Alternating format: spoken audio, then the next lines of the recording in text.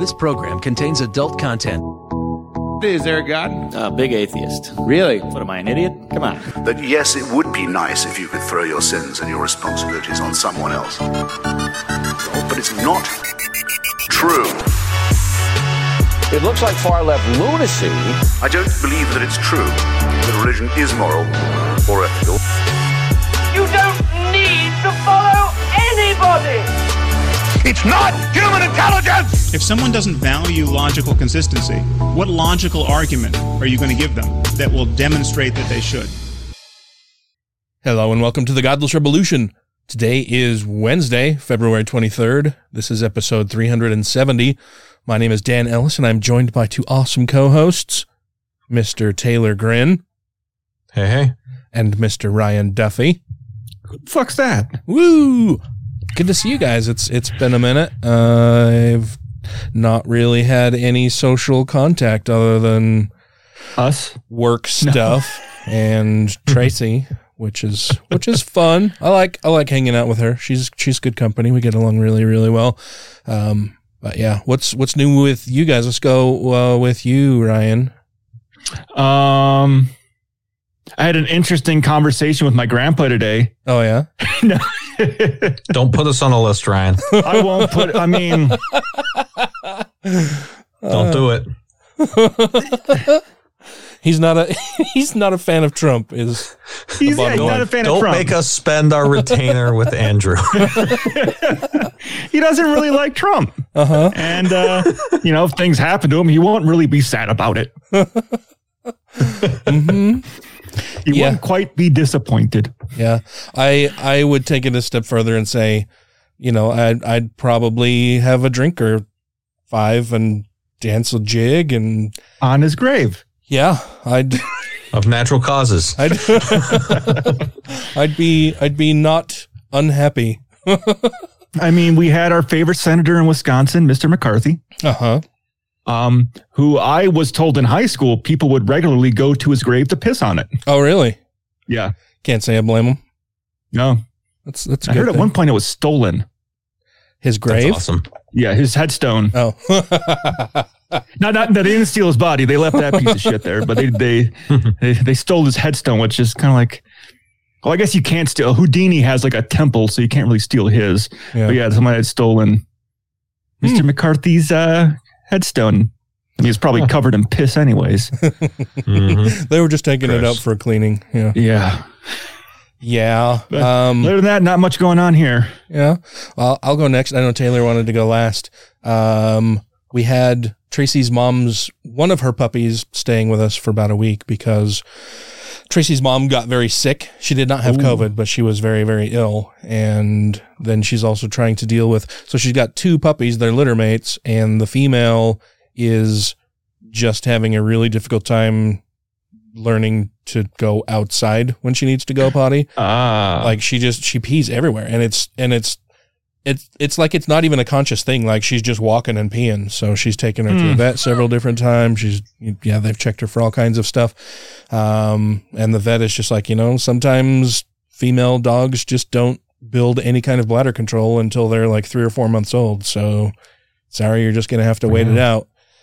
And so she wanted a week to try to work with her. And we had her little boy dog over here, Ozzy, and he's just fucking adorable. He's so goddamn cute. I should upload some video.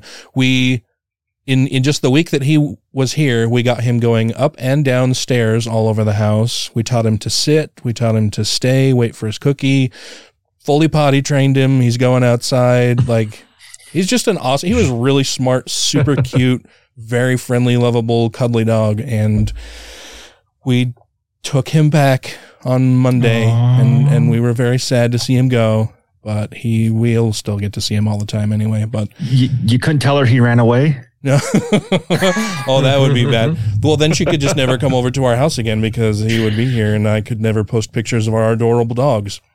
But yeah, you adopted another one. He's a very good boy, and he's a Boston also. So her mom, at our urging, she wanted a new dog, and we suggested a Boston, and so she got two, and that's That's good. They're fun. They're like potato chips. You can't ever have just one. They're just the best dogs ever. They're just super friendly, super smart. They're a little strong-headed, little stubborn, but they're just like adorable little clowns, man. I love them. They're the best dogs ever. So that's been fun. And then just working a ton. Oh, and I'm gonna use my best Bob Barker voice. A new car. It's so fucking cool, man. It's the 2022 GV70. It's the 3.5T Sport Prestige model in Himalayan gray with obsidian black interior. And Tracy has... But wait, there's more. And Tracy has already set all of the ambient lighting to be purple, so that's fun. I can't really tell, and she's excited that she can do purple, but it has like colorblind. Yeah, it has ambient lighting all throughout, like all along the trim and the doors and around the center console and dashboard, and it's got all the bells and whistles, like fully loaded, super fucking fancy. I don't even have to have a key. I can use my phone as a digital key. A lot of cars, crossovers and SUVs now, if you want to open the lift gate, you can like move your foot under a sensor on the rear bumper.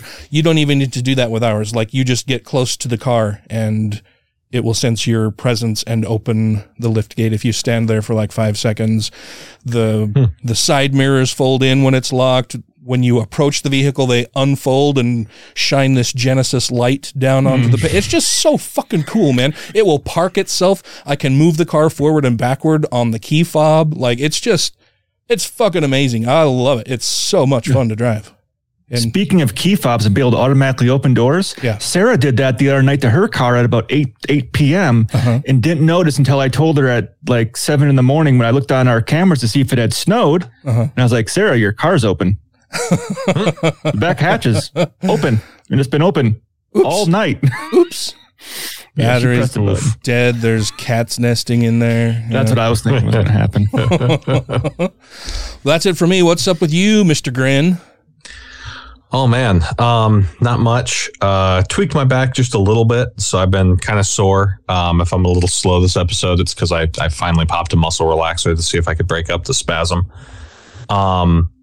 Started playing a really fun game called Ghosts of Tsushima, which is like a samurai ninja kind of game. It's beautiful, like one of the most beautiful games I've ever played. Like a video game? Yeah. Well, that's cool. With like Mel was telling me to play that one a while ago. It's so much fun. Like it's very much a love letter to like Assassin's Creed or like Zelda Breath of the Wild or what have you. Like the Nathan Drake game, whatever that one is that they just made the movie of, like all that stuff. There's just great exploration, great combat, beautiful fucking imagery. The particle effects are insane. Like the way that you can see the wind blow over these grassy fields and like every blade of grass is literally moving with the wind. Like would have thought that kind of graphics was impossible 5 years ago. So very it's cool. been a blast. Unfortunately, that's about the only good thing in life right now. Shit's about to get whack in Europe. Yeah. It's going a little nutski over there, as they would say. Yeah. I like how you made it Russian. It is very nutski over here right now. And I wanted to make sure that like the folks who listen to our show, who probably also listen to a bunch of other stuff. So I don't imagine that they're uninformed, but I wanted to make sure that like our listeners had some background. I'm going to start with something that's kind of breaking news. Just because I thought it was really inspiring. And then I'm going to go into a short history of Ukraine. And then we'll talk a little bit about what's going on right now and our thoughts on it. And then I've got kind of a pick me up at the end of the episode. So, you can have your pudding if you eat your meat. Get through this episode, and I've got something really sweet for you at the end. Awesome. I like meat. Oh, Ryan. So starting with this, Zelensky, the prime minister of Ukraine, has just made an address to the Russian people, which he delivered in the Russian language. I saw some transcript from this. Today, I initiated a phone call with the president of the Russian Federation. The result was silence, though the silence should be in Donbass. As a result, I want to address the citizens of Russia. We are separated by more than 2,000 kilometers of mutual borders, along which 200,000 of your soldiers and 1,000 armored vehicles are standing. Your leadership has approved their step forward onto the territory of another country. This step could be the beginning of a big war. The cause could come up at any moment, any provocation, any spark, a spark that could burn everything down. You are told that this flame will liberate the people of Ukraine, but the Ukrainian people are free. You are told we hate Russian culture. How can one hate a culture?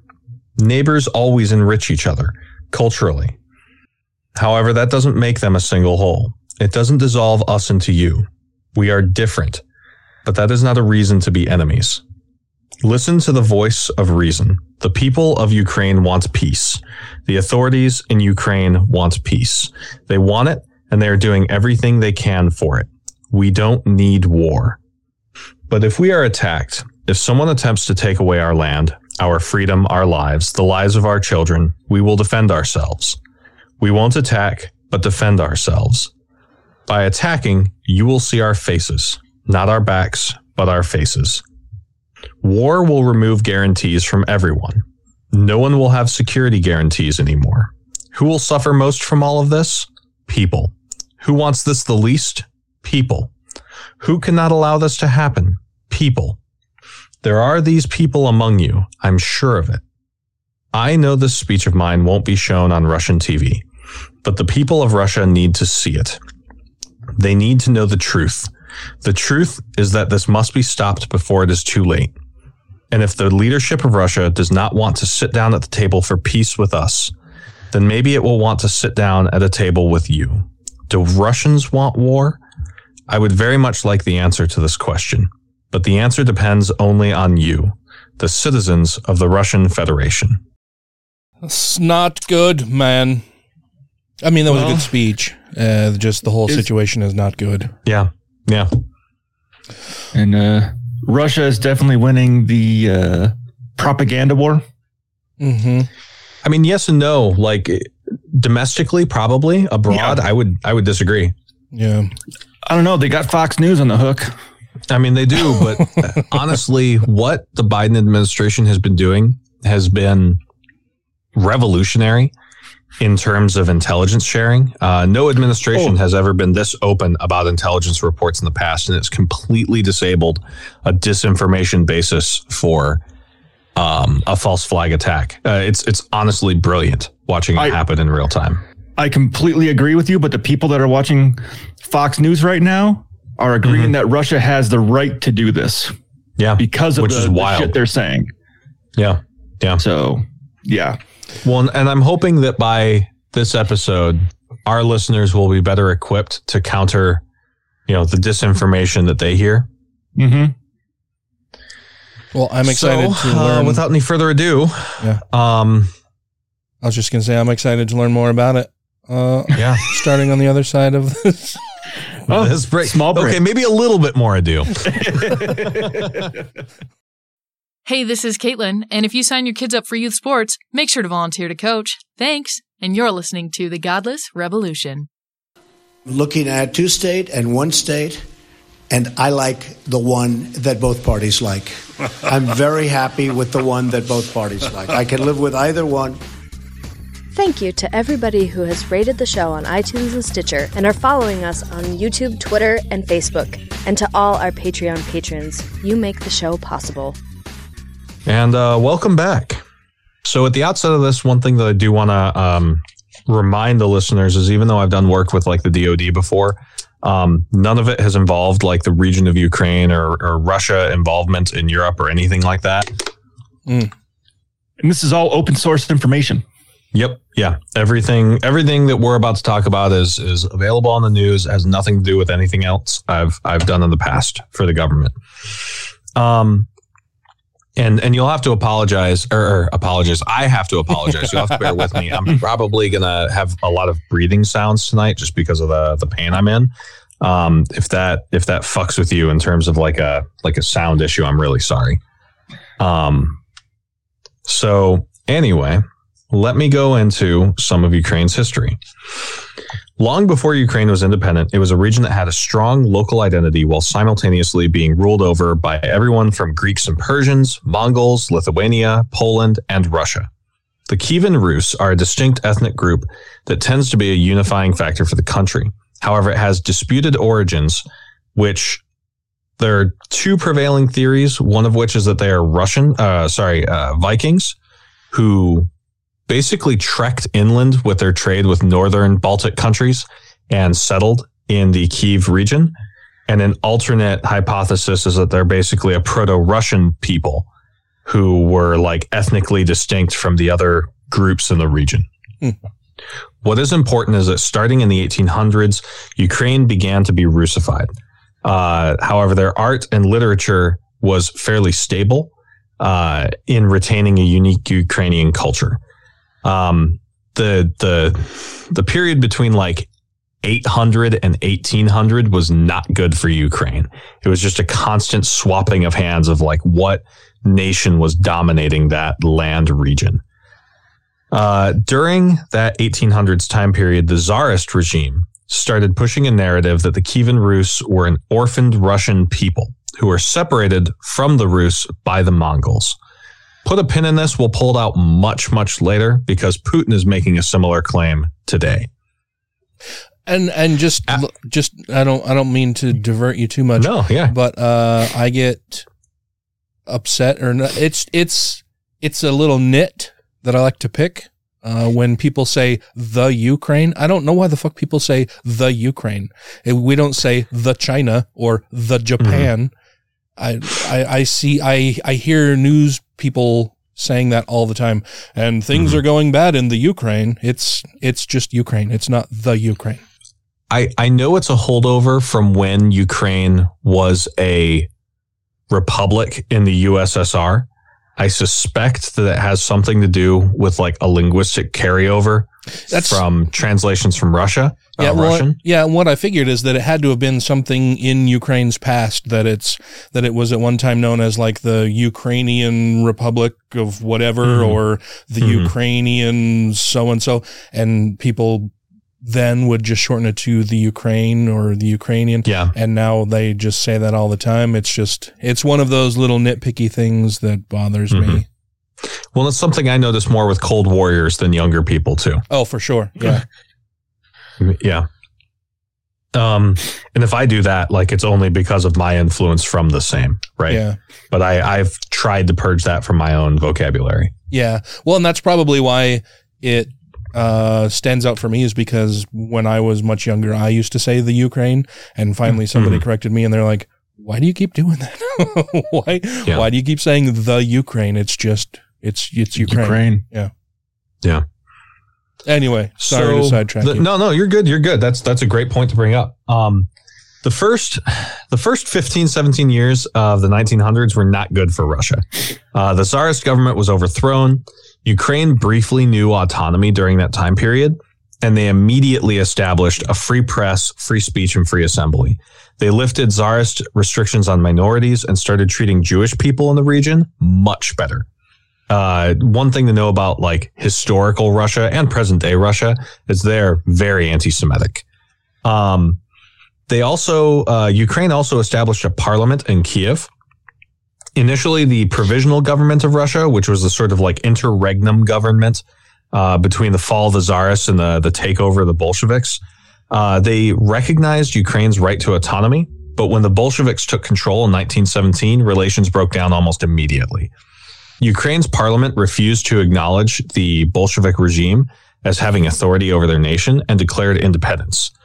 However, they did treat themselves as a member of an overall Russian federation, which is a theme that will persist for the next 100 years. We're independent except for when Big Daddy Bear says we're not. Right. Well, it's almost like a confederacy of nations, the way that the EU is a confederacy of nations. They wanted to have like a favored trading status and cultural underpinning with Russia, Belarus, the other Baltics, that kind of thing. But they did not want to lose their autonomy now that they had just gotten it. There are books and books and books worth of bullshit that happened during World War I. I'm not going to get into all of it. It will bore you. I will say that there was a lot of violence, a lot of fighting over who would control what regions, and just a shit ton of anti-Semitic violence that occurred during World War I in Ukraine. By the end of World War I, Ukraine was broken up into chunks, some of which were split among its neighbors in Romania, Poland, and Czechoslovakia, and the rest of it, including Kiev, fell under Soviet control with what would have been like a proto-USSR. Under the Soviet rule, all of Ukraine's governmental and cultural autonomy was abrogated. There is also a massive genocide caused by collectivism efforts to separate Ukrainians from their farmland, known as the Holodomor. This killed more than 4 million Ukrainians in 1 year alone. Wow. Yeah. Again, like there's books worth of stuff about the Holodomor. It's also important to note that Russian shills will call this a natural famine. Oh, Tulsi Gabbard? Okay. Yeah. Also, yes. Yeah. Yep. I mean, I've heard of the lead famine. Oh, yeah. If you get what I'm saying. During World War II, Germany and Russia basically took turns bending Ukraine over. Nazis who invaded Ukraine used them as what they referred to as Eastern workers. They enslaved the Ukrainians. And then when the Russians retook control of the territory, they did like this weird ethnic swap with Poland, which they also held, where any Poles who had been living in Ukraine, no matter how many generations, versus any Ukrainian ethnic people in Poland were just picked up and traded between the two countries. And the USSR did that so that each country would have a distinct ethnic identity population. That's weird. Yeah. Following World War II, Stalin treated the Ukrainians like shit, and more of them died from artificial famines. Khrushchev was a little better, allowing Eastern Ukrainians some more cultural autonomy while Russifying Western Ukraine. One important transition during this period was to shift the Crimean Peninsula from Russian domain to Ukrainian oversight. Gorbachev, the last Soviet leader, recognized the USSR's significant economic issues, and we've fast forwarded several decades because not much changed during Khrushchev's rule. In 1986, he started the policy of perestroika, which was the restructuring of the economy to recognize more localized autonomy of markets, and also glasnost, which lifted some of the restrictions on idea exchange with countries outside of the USSR. If you've taken an American history class, this will probably be one of the last things you cover before the semester's over and the teacher's rushing to get through content. And it's right before the fall of the USSR. Mm-hmm. By 1989, Ukraine had developed mass movements for nationalization and had reinstituted Ukrainian as their national language. Groups like the Ukrainian Helsinki Union wanted restoration of Ukraine's sovereignty, restoration of human rights, and the transformation of the USSR into a genuine confederation of independent states. Think more like the EU versus the US, right? Mm-hmm. The USSR opposed this and made propaganda attacks against Ukrainian media. They arrested protesters and so on. But it's a far cry from literally putting people in gulags and concentration camps, which they had done in the 50s. Mm-hmm. In 1990, Ukraine held elections for their parliament again, breaking the monopoly on power by the Supreme Soviet running the region. Members of Ukrainians' pro-democratic factions seized a sizable minority and began extracting concessions from the USSR party line members of parliament.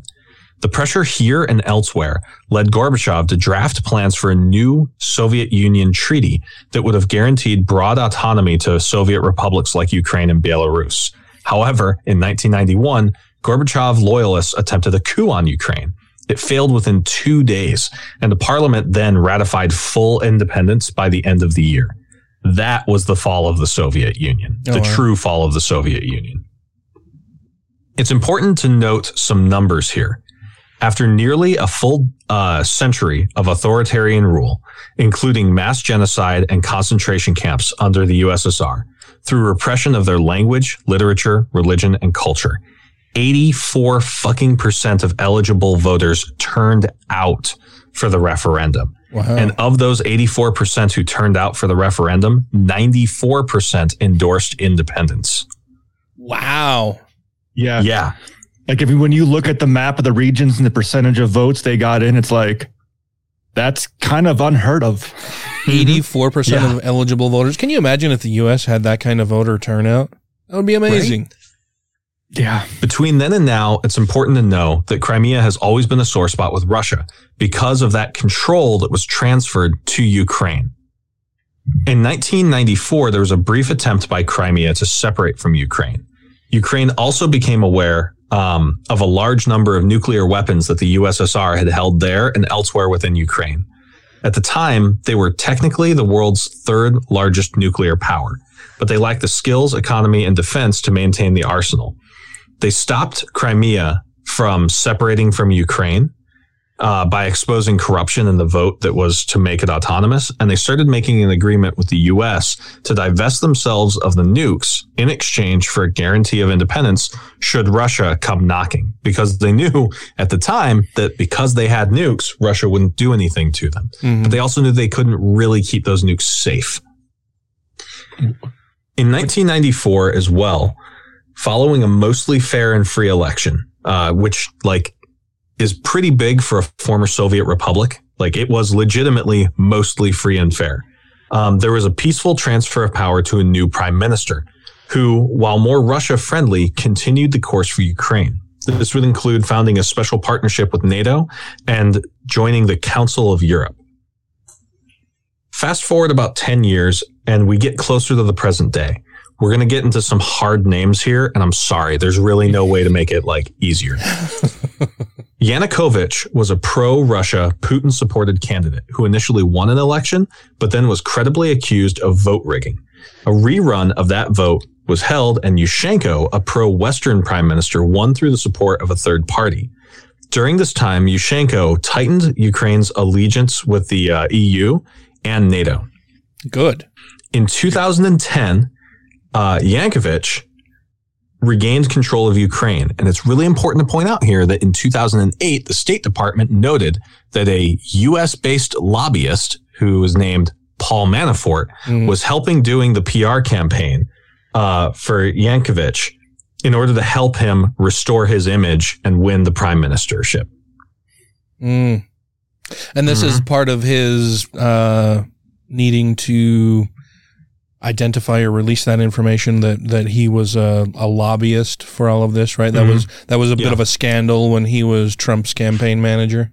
Mm-hmm. Among many others, yeah. Right, he had also been involved in several very corrupt elections in the African continent, if I recall correctly, as well. When Yanukovych regained control of Ukraine in 2010, he immediately abandoned Ukraine's plans to join NATO and began corruptly imprisoning his political opponents. In 2013, just days before an association agreement with the EU would be signed, he bailed out of that agreement. Massive protests started in Ukraine's Maidan, which is like an independence square that they have, were held. And these protests were nuts. In the dead of Ukrainian winter, cops were shooting the protesters with water out of hoses, and the protesters were building what were essentially massive igloo forts to defend themselves against the police. It was I can remember wild. I remember seeing videos of that square where they're based. Yeah, they fortified themselves into it. Mm-hmm. Yeah, it's like an adult snowball fight with water cannons and tear gas. Due to those protests, Parliament voted to remove Yanukovych, who then fled to Russia. Surprise. Shortly thereafter, sorry, go ahead. Surprise. Yeah, right. Shortly thereafter, Little Green Men, which was the sort of catchphrase for Russian mercenaries, and potentially Russian like ununiformed special forces started to appear in Crimea. Communication lines were cut, media offices were moved into, and Crimea held a, quote fingers, referendum to declare themselves Russian. Russia quickly moved to incorporate Crimea and simultaneously began to seize sections of industrial eastern Ukraine, including Donetsk and Luhansk regions. Those are the regions under dispute right now. Yep. In the same year, a surface-to-air missile, probably from the Russian side, shot down a Malaysian Airlines airplane carrying mostly Dutch citizens. Yeah, I remember that. Mm-hmm. Didn't With they the claim release it was of the an accident? Yeah, an accidental firing. Yeah. With the release of the Panama Papers, documentation that showed many rich folks hiding away money, then Prime Minister of Ukraine, Poroshenko, was also implicated. He lost his re-election in 2019, and the new Prime Minister, Zelensky, won on a campaign of anti-corruption with more than 73% of support in parliament, which is like, you don't need to form a multi-party majority at that point. Like, you can make laws. Wow. In that same year, Donald Trump was impeached for trying to leverage $400 million in military aid to Ukraine in exchange for an investigation of Biden's son, who sat on a natural gas company's board. Mm-hmm. I remember that. Yeah. As soon as as soon as President Biden took office in 2021, Zelensky asked the U.S. if they could join NATO. However, full membership was not offered. Instead, they were given an increased level of allegiance similar to that of countries like Sweden. By the end of 2021, they're like a partner, aren't they? Basically, yeah. But they don't fall under Article 5. No, if Ukraine gets attacked, the rest of NATO won't come to help. We don't get full military support. Yep. By the end of 2021, Russia had begun massing large amounts of materiel on the border of Ukraine and Belarus. As of a few days before this recording, shelling and troop movements have begun in eastern Ukraine, and the US and EU have responded with sanctions. That pin at the very beginning of this, we'll pull it out now, in a speech that was given as of the time of this recording yesterday. One of the things that Vladimir Putin brought up in an hour-long speech he gave to the Russian people was this idea that the USSR had split Russian people into different districts, calling them different countries like Belarus and Ukraine and Russia, where they were all just one Russian people. And if the Ukrainians wanted to forget their heritage of being Russian people, then Russia should take away the territories that Russia gave them. And that was his ideological, propagandistic justification for trying to seize potentially more than just eastern Ukraine. Mm-hmm. Well, and that should put a bit of a shiver up the spine of Lukashenko, right? The leader of Belarus, who's buddy with Putin. I mean, he's basically Putin's puppet anyway, but it sounds like Putin is also kind of throwing down the gauntlet of, you'd better stay on my side or I'll just fucking take over Belarus too. Well, I mean, Belarus already has a ton of Russian troops on the border of Ukraine and sitting in Belarus. So Belarus is all for Russia right now. They're like, yep, come do whatever you want. I mean, that's where they're playing their war games before shit went south. I mean, the difference between Belarus and Ukraine is pretty much the like real world manifestation of it's better to be the right hand of the devil than in his path. So the sanctions that the Biden administration pushed yesterday, in this case, the U.S. has blocked any interaction with the Vnesheconombank, or VEB, which is Russia's fifth largest bank. We didn't even do this much back in 2014 with the seizure of Crimea. And these sanctions against Vnesheconombank were matched by the EU.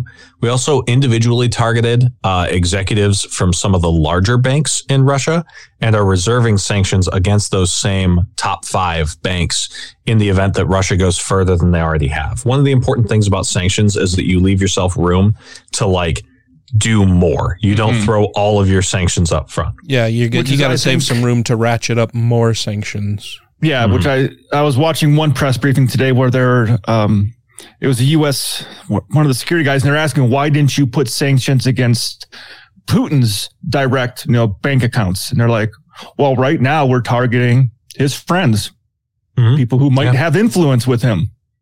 like the oligarchs, the people that are surrounding him to hopefully put pressure on him. Mm-hmm. And, if we going forward, we, like you said, don't go all in right off the bat. If Ukraine starts firing rounds and going further in, okay, Putin, we're going to take everything from you. Yep. So, that's it. That's the history. I just wanted to make sure that like you had a slightly better than what you probably got in high school history, 20 years ago, version of what's gone on in Ukraine for the last relevant 100 years or so. Oh yeah, I definitely learned more about the Eastern Bloc in these last roughly 20 minutes than I learned throughout all of my high school career. And it's super interesting. Like that part of Europe has really gotten just not a good hand dealt to them. They've been pinched between aspiring empires for a very long time. Mm-hmm. And I hope someday the peoples in that region can just like rest. Mm-hmm. And, this whole war started, what's happening right now, I think essentially started 8 years ago. Mm-hmm. Yeah. When you had those areas of Donetsk and, Luhansk. Luhansk. I'm trying to say it with the Russian way. Basically, like you said, the little green men. It wasn't citizens that decided to free themselves. It's fucking Russia putting these people in there. So you're not freeing the citizens of Ukraine. No, this has been Russian influence the entire fucking time once they didn't have the control they wanted. Yeah. And one thing I didn't get into as much as I probably could have is that there's a major dry dock, Sevastopol, in that area. And it has been the site of most of Russia's fleet. When Ukraine split from the USSR and declared their independence, for the first decade or so, there were pretty considerable conflicts between Ukraine and Russia over ownership of that fleet. And for a while, Ukraine was saying, no, we're going to take the whole thing. And Russia threatened to go to war with them.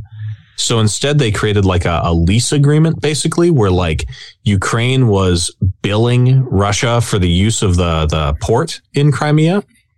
And in exchange, they were like alternating ownership of the actual ships posted there. And one of the biggest motivations for Russia to take Crimea now is for that port.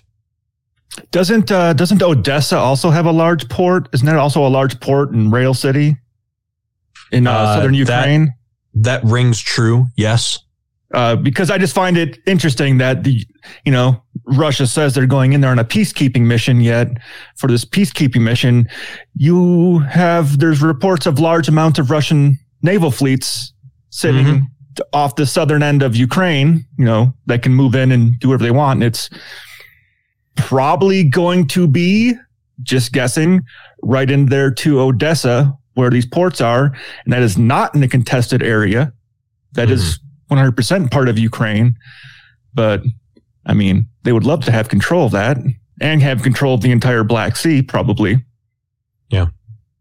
Or at least the northern half of the Black Sea, cutting Ukraine off from any water access. Yeah, I don't think it looks good. No. And I just wanted to make sure that we got into a little bit of the history of Ukraine, showed how they have just gotten beat up by Russia for more than 100 years, more than 200 years. Mm-hmm. I wanted to make sure to disabuse some of the propaganda. One of the ones you'll hear the most, especially even from people on the right, is Russia has ownership to it. Right. Or specifically the one that I wanted to get at was the so-called expansion of NATO. And I like to use this analogy. There's a difference between asking someone on a date and being asked on a date. NATO doesn't really expand per se. Countries are allowed to ask to join NATO. And if they meet the qualifications, NATO will accept them. Right. It's not like NATO has missionaries, right, that knock on the door of countries adjacent to Russia and says, hey, would you like to join us? Mm-hmm. Those countries who don't want to be taken over by Russia go to NATO and say, hey, we will contribute to the cause. Please help protect us. Yeah. And polarization, right? Or the polarity of that relationship is very important. And people who want you to not support Ukraine will try and reverse that polarity and make it seem like NATO is somehow imperialist for what they do. And I mean, that's also why when, I guess, talks broke down between Russia and everyone else, it's like, well, the one thing Russia is asking for is that we are never allowed to let Ukraine in, which is complete bullshit. If they want that protection, they get it. Yeah. So what I would like to do, I promised that I would give y'all something that's a little bit more uplifting. So we're going to take a quick break and we're going to come back to our last segment where I'm going to give you a much happier story. Hey, all you dirty cis people out there who think you run the world. This is the trans podcaster, Marissa Alexa McCool, coming to say that you should go sit in the corner and listen to other people talk. And the people you should listen to are the Godless Revolution folks, because they're the good kind of cis people. We don't have to shame them just as much. So you go ahead and listen to them, and then you come listen to us so we can tell them why they need to apologize. So to be clear, Mr. Trump has no financial relationships with any Russian oligarchs. That's what he said. That's what I said. That's obviously what our position is. If you have questions, comments, concerns, compliments, corrections, criticisms, or concepts for content, contact the show via email at godlessrevolution@gmail.com, by text or voicemail at 330-81-REBEL, or Twitter the twatter at TGR Podcast. Thank you! All right, welcome back. And I promised I'd give you something uplifting. Let's start with some starvation. So after always uplifting starvation. That's my favorite. It's when I need a good, heartfelt story, I always turn to stories of starvation. Yeah, I love when my stomach is cramping and growling at me. After World War II, Germany was split in half between the Allied nations and the USSR. This was largely done because the Russians distrusted Europe's ability to keep Germany from restoring itself again. Skepticism that came from, the Versailles Treaty falling apart.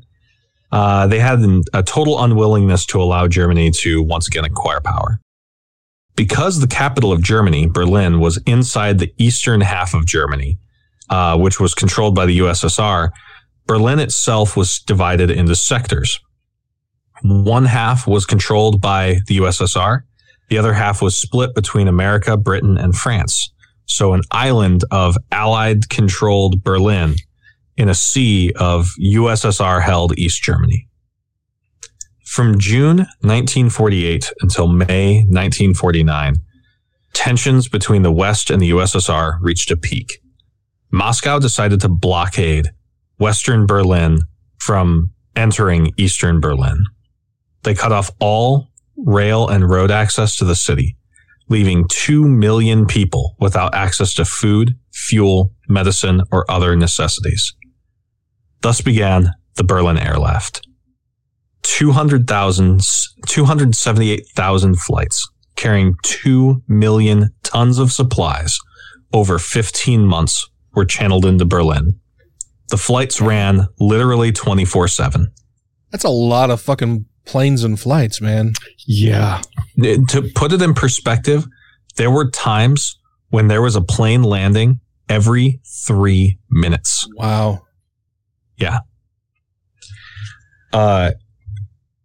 Utah resident Gail Halverson was one of those pilots who himself flew 190 of the Berlin Airlift missions. While he was waiting between flights, he saw a group of Berliner children at a fence, and he gave them what he had in his pocket, just 2 sticks of gum, which were split amongst the 4 kids there. The Berliners were being kept from starvation, but they were still very hungry. And these kids had not had anything to look forward to in a long time. So Halverson began his candy bombing campaign. When his plane approached Berlin, he would wobble the plane on one axis, which caused the wings to noticeably wiggle. Before landing, he would drop chocolates and other candies in parcels with small parachutes to the kids below. They would know the plane was his because of the wobbling wings. That's adorable. Well, it's basically like you shake your wings. It's kind of like it's like a nodding saying hello. Mm-hmm. Exactly. He got caught when a German journalist started reporting the story. Initially, his superiors chastised him and nearly court-martialed him for doing the unauthorized drop. And then shortly thereafter told him to carry on. My guess is that somebody at the State Department slapped that senior officer around and told them what good press this would be. The right? fuck are you thinking? He's doing a good thing. It's a wonderful feel-good story, and you want to court-martial him? Are you fucking stupid? Yep. It's like, we're going to be ran through the fucking ringers if press hears we court-martial the guy for giving kids fucking candy. He's giving them candy instead of actual bombs. Like that. What are you? Jesus. We're trying to win a PR war here too, man. It's important to know that like this is 1948, 1949. If these were little kids, they were born in Nazi Germany, and all they ever knew of America was stories of things like the Dresden bombing. Mm-hmm. The campaign would grow larger than Halverson, becoming known as Operation Little Vittles. And by the end of the airlift, the U.S. would have dropped more than 23 tons of candy on little parachutes. Wow. Gail Halverson died February 16th of this year at 101 years old. Wow. Yeah. That's a very cool and heartwarming story all about. And I say we change it. He didn't die. He lived to be 101. Right. Right. Yeah, that's a very heartwarming story all about bombing children with candy. With candy. Well, and the thing that I think is really important to remember is that in the upcoming weeks, months, maybe even years, is that there could very well be a siege in the western parts of Ukraine, right? Mm-hmm. Where people who live life just like we do are going to be living life very differently than we do. And there may come a time when we have to send supplies into an isolated and besieged Kiev. And when that happens, remember that that's our country doing what it should do. Mm-hmm. I mean, it could be happening before this fucking podcast gets put out. Right. Hell, it could be happening right now. We haven't been watching the news this whole fucking 3 hours. Yeah. Yeah, we live in dangerous times, man. It's not good, and it's not. I don't see that social media is helping as far as the propaganda or PR war. I talked to you guys a little bit in between segments that earlier today, just in doing some stinker tinker on Facebook. Well, I was taking a shit and surfing Facebook.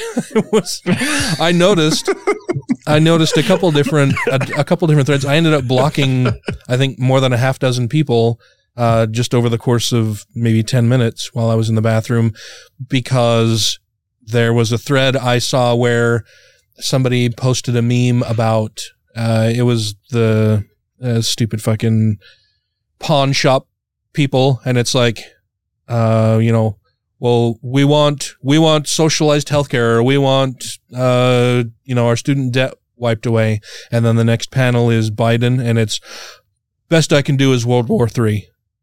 Oh, jeez. And it's like, yeah. And, my comment was, yeah, sure. All of the problems in Ukraine right now are Biden's fault. Yeah. And then that, of course, started an argument. Well, no, that's not what this is about. It's about he's not focusing on things here domestically. Okay, well, people can do more than one fucking thing at a time. Maybe in your limited capacity, you can only do one thing at a time, but that's not the case here. People can handle more than one crisis and more than one issue at a time. So this is it's fucking nonsense. And then all of these Russian troll farm people started commenting, and you go and look at their profiles, and they're opened very recently. They have very few friends. They're all common friends with each other. Mm-hmm. And they're all friends with these fucking Bernie bros and Gabbard gals that fucking think that Bernie Sanders somehow could have done a much better job as president with the Senate the way it is and the House the way it is, with narrow margins, and Bernie losing the popular vote anyway twice to run for president. Right. Mm-hmm. And then Tulsi Gabbard going to speak at CPAC. It's just, these people are fucking nuts. They're so ill-informed about the world at large that it's shocking and disappointing. And I don't have any patience for them anymore. And so it ends up, I'll try to engage a little bit. And at the first instance or hint of Russian propaganda, a couple of the people made comments about, well, why should we bother helping Ukraine? Because they're just a bunch of neo-Nazis anyway. Okay, well, you've bought the Russian propaganda hook, line, and sinker, so congratulations. Or you're just a Russian troll yourself, so I have no time for that kind of stupid nonsense. And at that point, fall back on it's not about persuading them, it's about persuading everyone else. And if there's not a good audience, then disengage. Yeah, well, and that's just it. These were people with not a very large audience, not much participation or following of their posts or anything. And then the few people that were very active on their timeline were like very obviously just Russian troll farms. Oh yeah. Right. Well, I even saw Marjorie Taylor Greene blaming Kamala Harris for going over there to speak and saying, well, we sent her over there and look, now we're going to war. Like, she's horrible. Yeah, it's all Harris's fault that we're going to war now. It's like every country sent someone to this talk. It wasn't just her, and she has no control over what the fuck Russia does. Yeah, well, and then I hear a lot of complaints about, well, Biden's not doing anything domestically, and all he's doing is talking about Russia and Ukraine. And it's like, yeah, he's talking about Russia and Ukraine in order to help avert a war. And that's all of a sudden a bad fucking thing? A war in Europe is not good for anyone. Yeah. It's bad for the entire fucking world. Well, why are we doing anything over there in Ukraine instead of just handling our business here? Well, historically speaking, ignoring the actions of dictators in the Eastern Bloc has not led to good outcomes, especially when we hear Putin saying how great Stalin was about a bunch of different things. It's like, I'll bet most people alive these days who are actively participating in social media know fuck all about Stalin and all of the killing that went on under his regime. And then to have Putin lionize Stalin and say how great he was and that he wants to return to a lot of Stalinist ideology is like, holy fucking shit, man. That's really, really bad. We should all be super concerned about that. I wouldn't doubt that Putin has personally killed people. Oh, yeah. 100%. Yes. And I'm not talking about when he worked with the KGB. I'm talking about as a fucking politician, him personally taking out that are dissenters of his. I'm willing to bet that he blew up that building in 1998.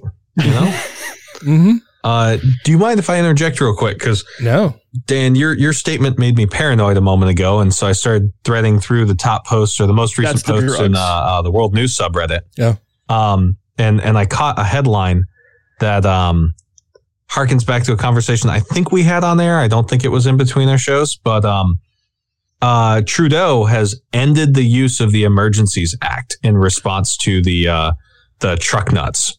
Is that true? So he has officially said there is no longer a need for the Emergency Act. The situation is no longer an emergency, and he immediately canceled his increased powers granted under said Emergency Act. Weird. How's that going to play into the narrative of him becoming an authoritarian dictator in Canada? Yeah. Right. Yeah, I don't know. That's strange. It's weird. It's so weird that he would just relinquish those powers as soon as he no longer needed them. That's not a dictator play. This runs completely counter to what I originally thought. How can I weave this into my conspiracy now? There's a Cincinnatus joke in here somewhere, but I can't quite get to it. It's just not encouraging news pretty much anywhere in the world. I'm very happy to see a lot of the NATO allies and surrounding countries in that region doing what they can to support Ukraine, if not with full military force, at least in spirit and through sanctions and cooperation among the NATO nations. It was cool to see Germany light up the Brandenburg Gate in Ukrainian national flag colors. That was awesome. Yeah. I mean, just all of the apparent solidarity among the rest of the developed world in standing against what Russia is doing. I just hope that it doesn't lead us all into World War III, but I don't know what we can do to try to stop Putin at this point from just slaughtering tens of thousands, perhaps millions of people. Well, Finland has now said that they think that membership in NATO should remain an option for Ukraine. Poland and Lithuania have just said that Ukraine deserves EU candidate status because of their security challenges. Yeah. It would be... I mean, what happens if we bring them into NATO tonight? There's supposed to be a vote to... It's not on them bringing them into NATO, but there's supposed to be a UN Council vote tonight on what to do, which, of course, Russia is going to vote against. Right. Well, and there's talk amongst policy wonks, but not necessarily politicians that I've seen, and I've only given cursory glances to things. But there's talk among policy wonks of removing Russia from the National Security Council. They should. Under the same grounds as when the USSR was starting up shit back in like the 40s and 50s. I don't see why they're still allowed a seat at the table when they're the ones causing the problem. Yeah.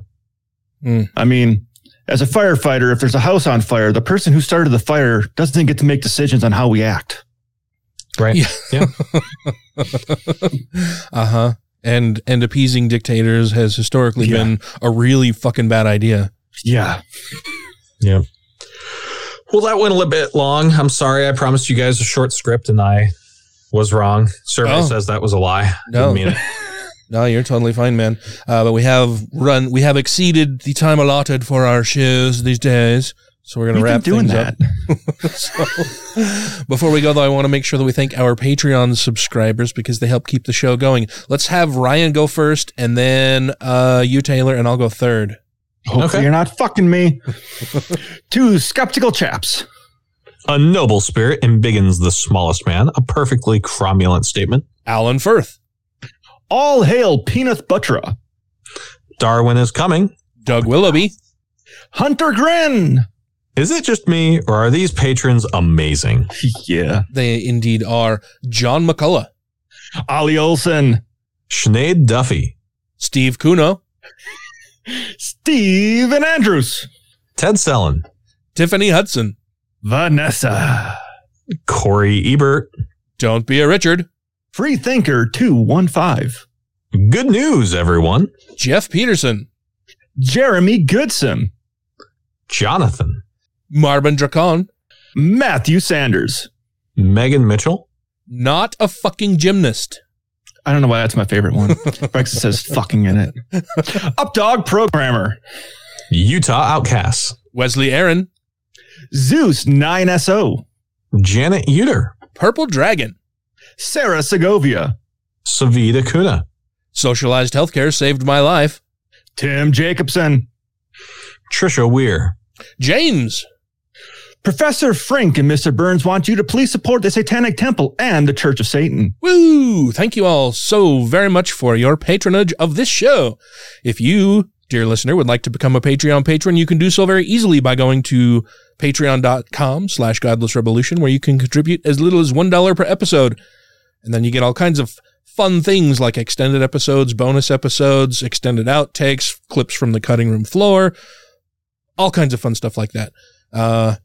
But I'm gonna go now. I keep getting dinged here on my work computer from people wanting to talk to me because I'm in the habit of putting in 12 to 14-hour workdays now. Tell them it's 7 o'clock at night and work is done. Which is awesome. Let me tell you how great it is. It's so much fun.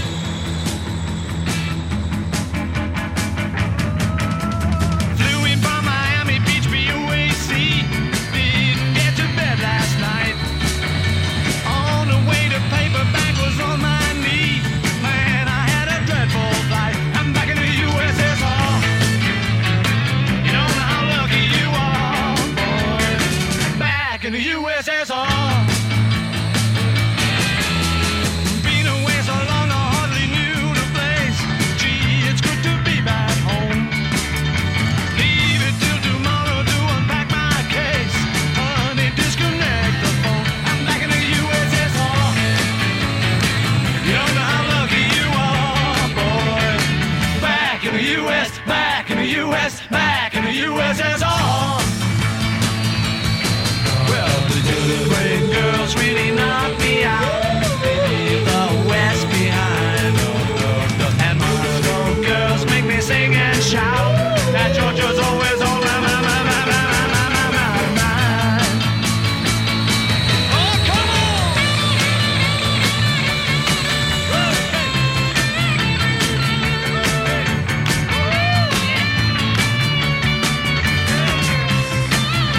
Hey, I'm back in the USSR. You don't know how lucky you are, boys. Back in the USSR. Well, the great girls really knock me out. They leave the West behind. And Moscow girls make me sing and shout. That Georgia's always on my mind. Oh, show me round, there's no big mountains way down south. Take me to your daddy's farm. Let me hear your balalaikas ringing out. Come and keep your comrade warm. I'm back in the USSR. Hey, you don't know how lucky you are, boys. Back in the USSR. Oh, let me tell you, honey. Hey, I'm back.